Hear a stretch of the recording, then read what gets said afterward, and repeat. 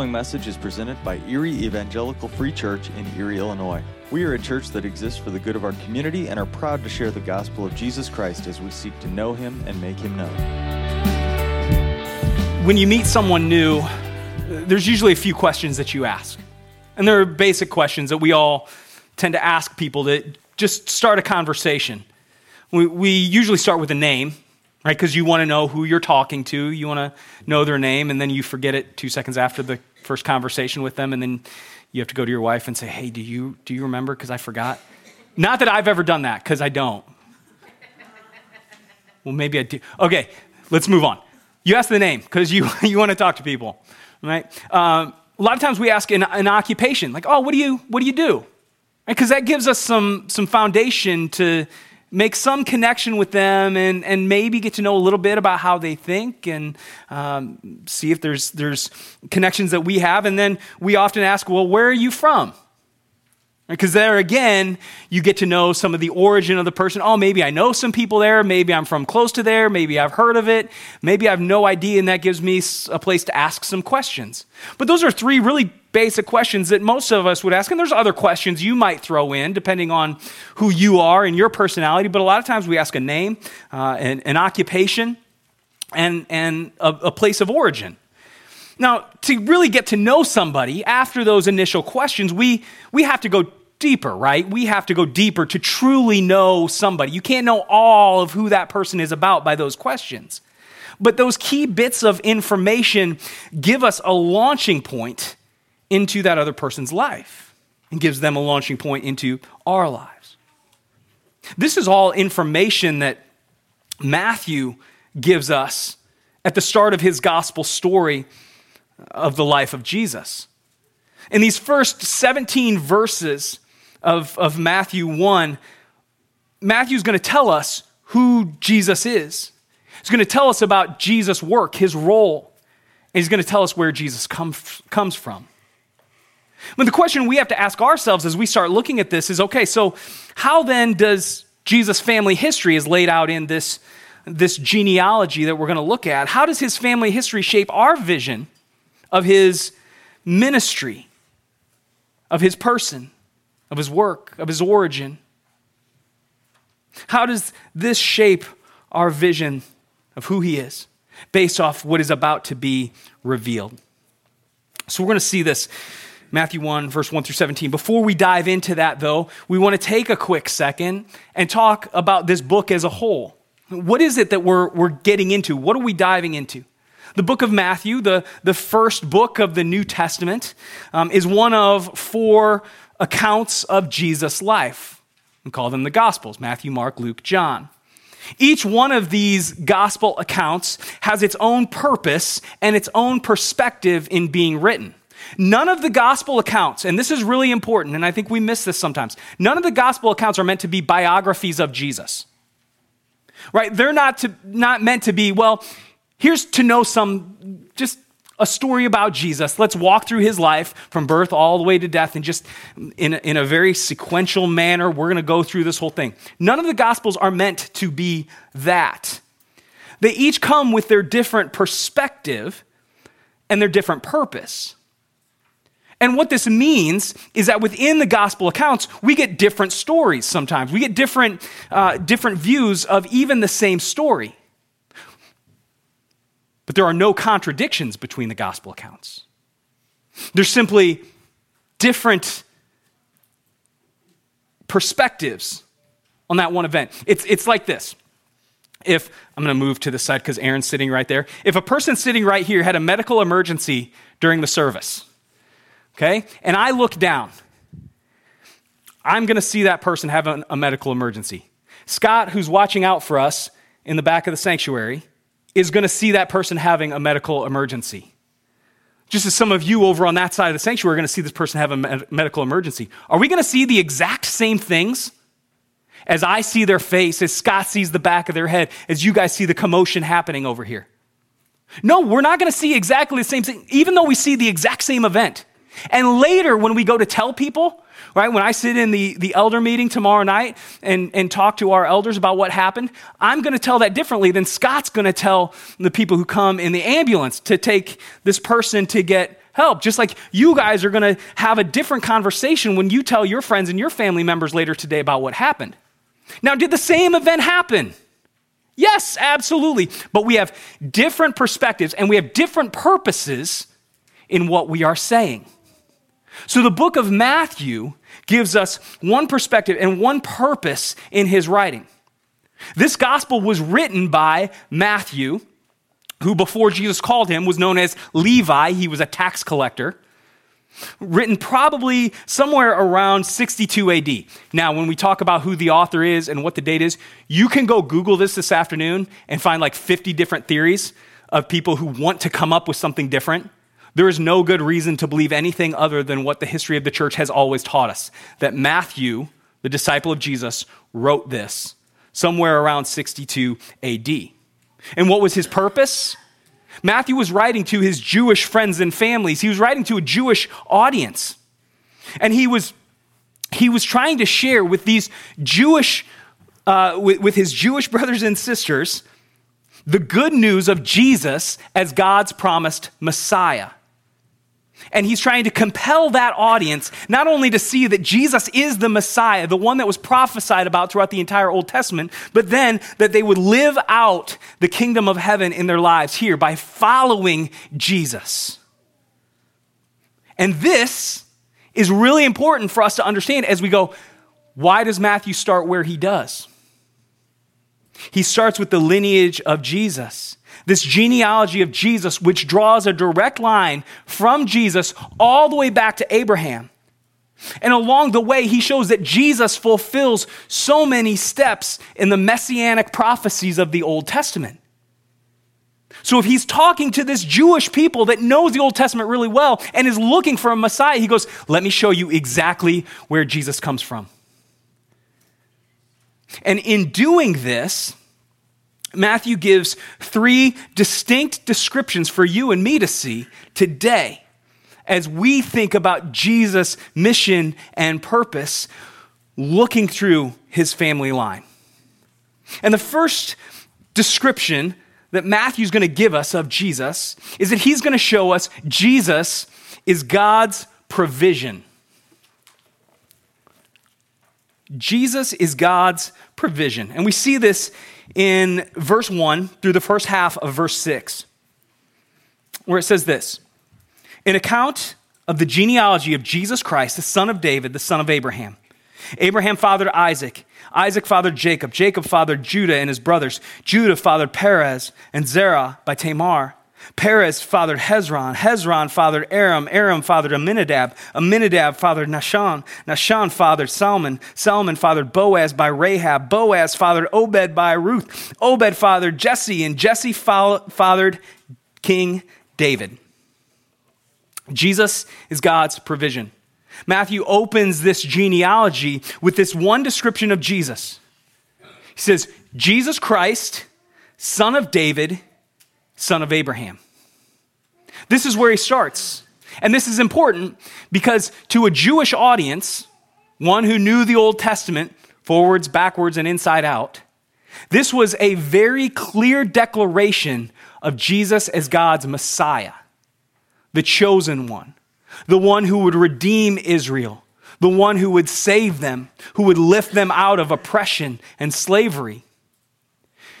Now we know this because Jesus Christ is a word that, the Greek word that follows from the Hebrew word Messiah. So he uses that word there. But not only is he the Messiah, he's also the son of David, son of Abraham.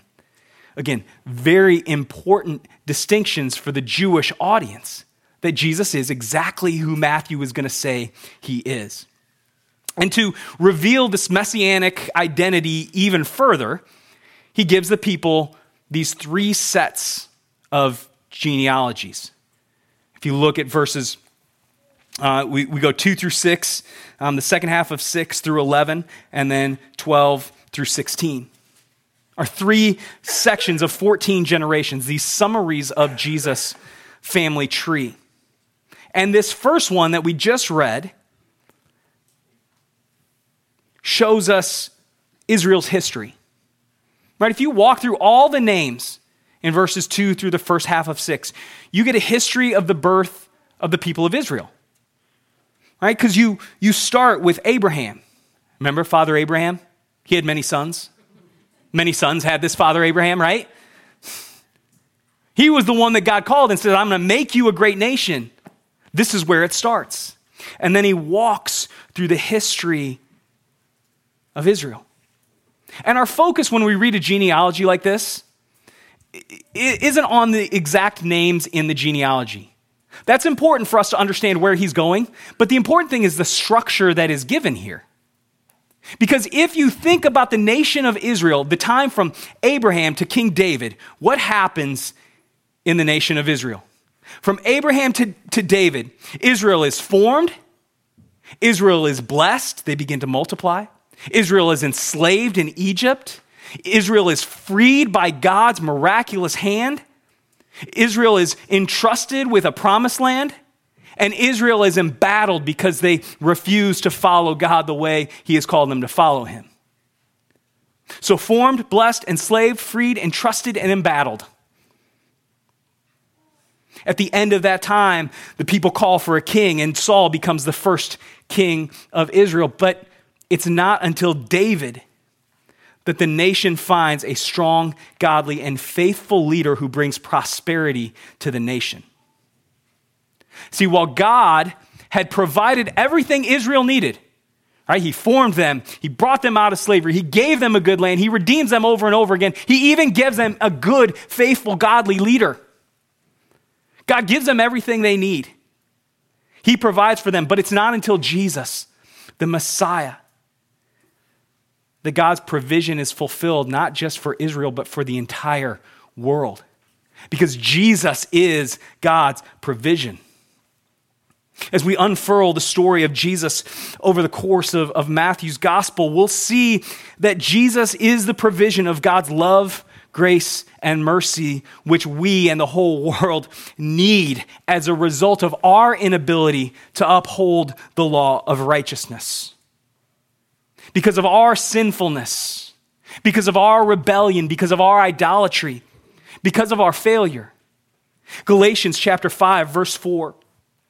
Paul writes, you who are trying to be justified by the law are alienated from Christ. You have fallen from grace. What's he saying there? Just what we heard Moses say earlier. Paul says, you want to try to do this life on your own? You want to try to be good enough, be smart enough, be strong enough, earn enough honor, respect, money, whatever it is that you're trying to earn? Go for it. And by trying to be good enough, you will separate yourself from Christ because you are incapable. You and I are incapable of fulfilling the law of righteousness. And when we try, we simply separate ourselves from grace.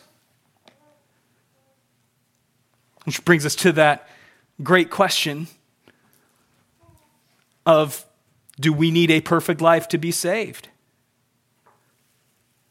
Do you need a perfect life to be saved? Yes, you do. The blessing that we have in Christ is that life doesn't have to be ours. Now, Jesus doesn't do away with the law. He doesn't say, you can't keep the law of righteousness, so forget about that. Trust me. No, Jesus says, don't think that I've come to abolish the law or the prophets. He says, I didn't come to abolish, but to fulfill. So instead of doing away with the law, Jesus fulfills it perfectly. It's in his perfect life that he offers us the necessary provision for our redemption from sin and death.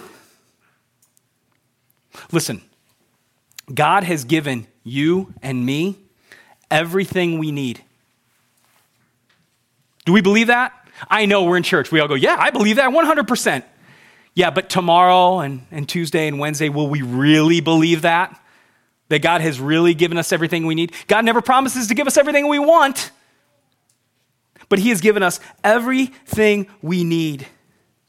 We may not have business success or perfect families, but we are loved, redeemed, and called to purpose and meaning by our trust and obedience to Jesus Christ. In Jesus, we have everything we need. If Jesus is God's provision, then the question is whatever God has given you and me in Jesus Christ right now, is that enough? Is that enough? Jesus is God's provision. Well, Matthew moves on. And in the next set of 14 generations, he reveals that Jesus is God's guidance. Jesus is God's guidance. Second half of verse 6 through verse 11 goes on to say, David fathered Solomon by Uriah's wife. Solomon fathered Rehoboam. Rehoboam fathered Abijah. Abijah fathered Asa. Asa fathered Jehoshaphat. Jehoshaphat fathered Joram. Joram fathered Uzziah. Uzziah fathered Jotham. Jotham fathered Ahaz. Ahaz fathered Hezekiah. Hezekiah fathered Manasseh. Manasseh fathered Amon. Amon fathered Josiah. And Josiah fathered Jeconiah and his brothers at the time of the exile to Babylon. Okay, if you ever have to read names, remember what I said. Read fast and be confident, and no one will question you, right? Jesus is God's guidance. While King David was great, and King David was great, and while Solomon did many great things for the nation of Israel, that nation of Israel very quickly squandered God's blessings on their own selfish idolatry. Let me say that again. Israel very quickly squandered God's blessings on their own selfish idolatry. Does that sound familiar to us today? Now I know we're going to be tempted to go, yeah, that sounds like that world out there. You're right, it does. It also sounds like me. It also sounds a lot like you. How often you say, yes, God has blessed me, God has given me so much, but I want more, or I want something else, or I want something different. And if I don't get what I want right now from God, I'm going to go take it. Oof. Like Israel, we squandered God's blessings on our own selfish idolatry. For the Israelites, as a result of their squandering God's blessings on their own selfish idolatry, they become divided and they suffer numerous defeats. They have brief periods of repentance and restoration, but they always return to their idolatry and are always defeated. Jesus' family line runs through a list of the leaders of Judah, through the kings of Judah. And some of these kings were faithful men. Jehoshaphat and Josiah are known to be faithful. Some were just straight up wicked. Abijah, Joram, Ahaz, these were bad dudes. Still others were more complicated. Uzziah started off well, but he fell to pride. Hezekiah was devoted to the Lord, but was overwhelmed with fear of the Babylonian Empire. But while God had given his law to his people, they showed time and time and time and time and time and time again that they couldn't keep it. They were drawn to their own selfish idolatry and couldn't keep the law. But in Jesus, the Christ, Son of David, Son of Abraham, in Jesus, the law was freshly and rightly illuminated and fulfilled before Israel's very eyes. If I ask you this question, don't answer it out loud, because you might know it and the person next to you might not. What comes in the middle of April, in the middle of March, but never at the beginning or end? Just smile at me if you got it. The answer is the letter R. I'm not going to make you raise your hand, but here's the thing. How many, because I missed this when I read it. Right? How many of us started thinking of some event that was going, don't raise your hand, you don't have to. Unless you really want to, Val, go for it. We start thinking, well, what event, what day, what holiday, what are these things? But if I had said what comes in the middle of April and March, but never at the beginning or end, and think about the letters. Now, if you hadn't gotten it before, do you think you would have gotten it if I said, now think about the letters? Yeah. Why? Because you're looking for the right thing. You're looking for the right thing. The answer is obvious if we have the right perspective.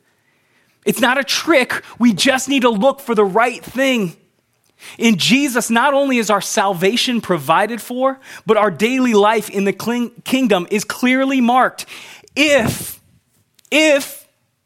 we will trust him as Lord, Savior, Messiah. In Deuteronomy chapter 30, starting in verse 11, Moses writes, "This command that I give you today is certainly not too difficult or beyond reach." And what is he commanding that's not too difficult or beyond reach for the Israelites? Follow the Lord. Obey God's commands. He says, this isn't too hard for you. Now hold on a second, because I got a bone to pick with Moses in this, right? Because there are lots of times where I'm like, no, that seems way too hard. Maybe it's just me. You guys don't struggle. Hey, this is where I struggle. Sometimes I feel like that call is too hard. He says, no. This is not too hard. This is not too difficult. In verse 15, he goes on. He says, "See, today I've set before you life and prosperity, death and adversity. For I am commanding you today to love the Lord your God, to walk in his ways, and to keep his commandments, statutes, and ordinances, so that you may live and multiply, and the Lord your God may bless you in the land you are entering to possess." That sounds pretty good, right? All I have to do is obey the Lord, follow him. And he says that is not too difficult for you. Now listen, we are all broken and flawed people. And there's not a single one of us in this room who does not sin. Amen? Amen.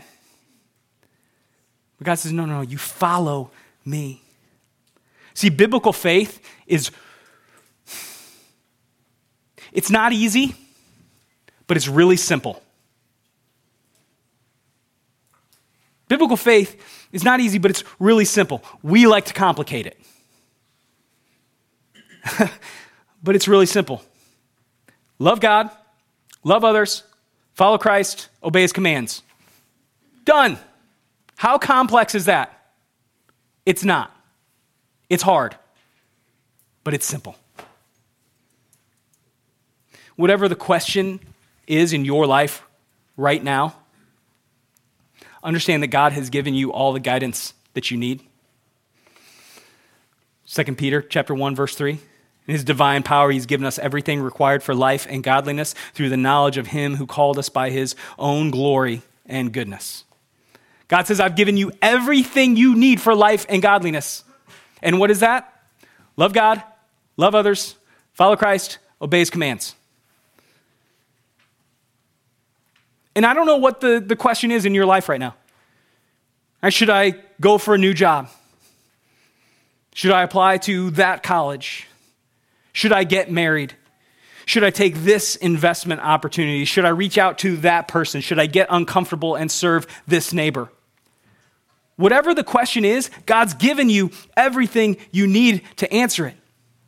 Right? Wisdom in Christ, the guidance that God gives you through your surrender and sacrifice to Jesus Christ may not give you as simple an answer as you'd like. And I'm not going to go through the Bible and go, oh yeah, well God says I should go to this school. God says I should go take that job. But he gives us this grid to walk through. If we are surrendered and sacrificed to Christ, it's simply a question of, do we love God? Are we loving others? Are we following Christ? Are we obeying his commands? Listen, with that, virtually every question in our lives becomes so much easier to answer.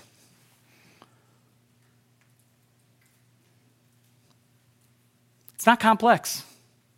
It's hard, but it's simple.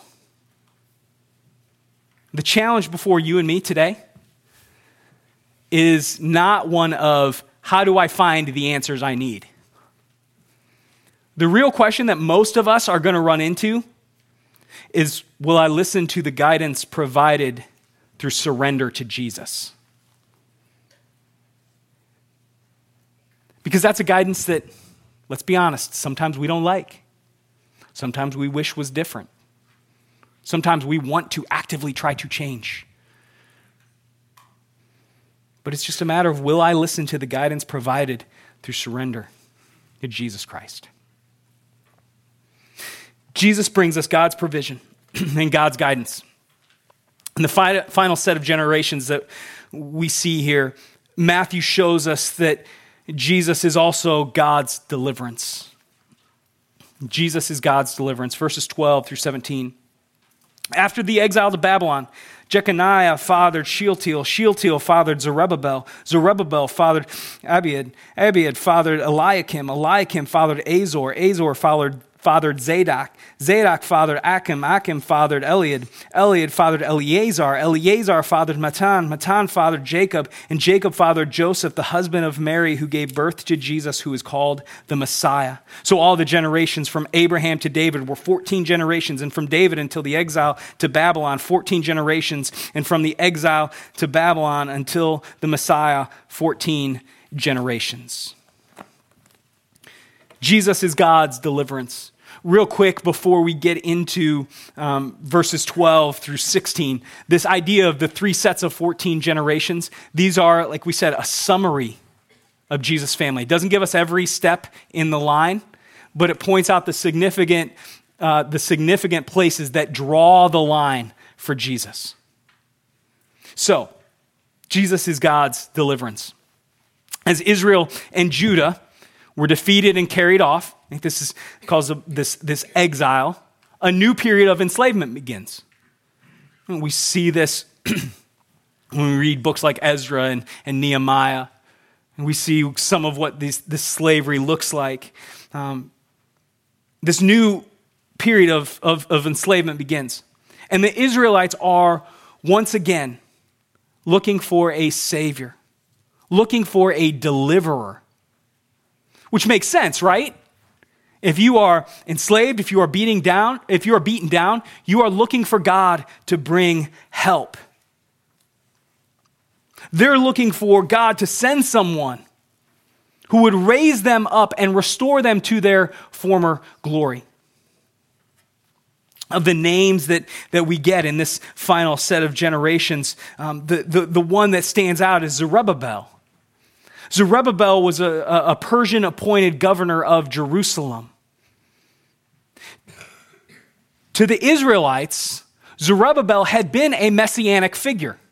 If you were here with us 2 weeks ago on Christmas Eve morning, we talked about how the Jewish people looking for a Messiah aren't necessarily looking for a divine being.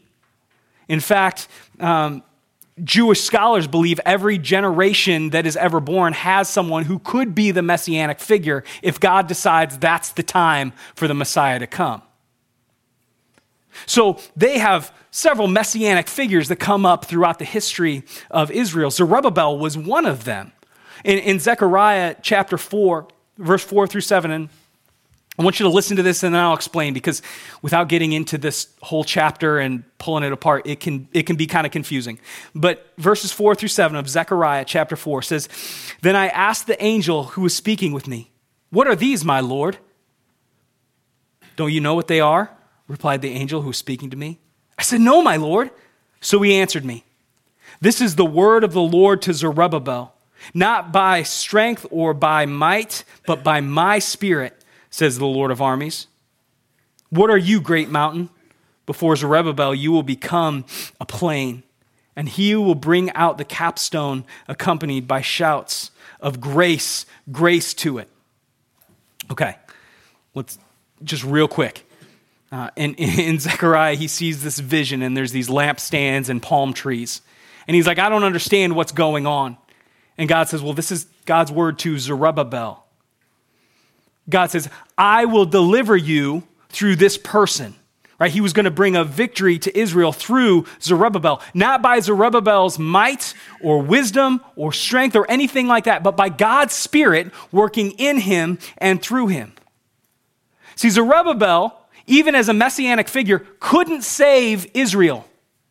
He couldn't save the people because he was just a broken, fallen human. But this section culminates in the birth of Jesus, who is called the Messiah, who is not a messianic figure that points to something greater. He is the Messiah, the anointed one. God had delivered his people from foreign powers time and time again through the history of Israel. But now in Jesus, he would bring the ultimate and complete deliverance from the power of sin. See, the purpose of Matthew's gospel is to reveal exactly what he said in the first verse of this account. That this Jesus is not a Messiah, he is the Messiah. He is the one who will save you, who can deliver you, who can defeat sin and death once and for all. And he's going to come back to this time and time and time and time and time again in our study through this book, that Jesus is God's promised Messiah. And once again, that deliverance may not bring financial prosperity or political power or wholesale social reforms. Not that any of those are necessarily bad things, but they can't offer deliverance. But then there's Jesus. Jesus who paid for our sins, who purchased our lives, who delivers us to hope and joy and peace and purpose in the most amazing way possible. Through his perfect life, through his sacrificial death, through his victorious resurrection, through his complete deliverance. That is the only means of deliverance. I don't care what you think you want in this life. I don't care what you think you need. What's going to make you happy? What's going to fulfill you? What's going to finally be enough for you? It doesn't matter, because it won't. Listen, I hope you get everything you want in life. I really do. But you won't. The question is, do we have what we need? Through sacrifice and surrender to Jesus Christ, we receive everything we need. Not because we've earned it, not because we deserve it, not because we've done enough for it, but because God's love, grace, and mercy are so fantastically incredible. So where's your deliverance coming from this morning? Where's your hope rest?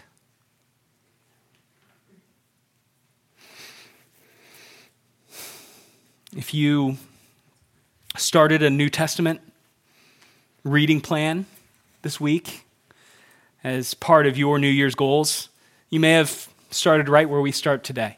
You may have started in this first chapter of Matthew. And if you did, you started your reading plan with a list of a bunch of names, some of which were familiar to you. Some of those names you know. Some you struggled to even pronounce, let alone place within their historical context. But we realize that while a section of scripture like this list of names, may feel to us a little bit boring, monotonous, or just plain confusing, for Matthew's purposes, tracing Jesus' family line through the proper channels to prove his identity and his purpose as Messiah, as the Messiah that the Jews had been waiting for, it's absolutely crucial to the rest of this gospel account.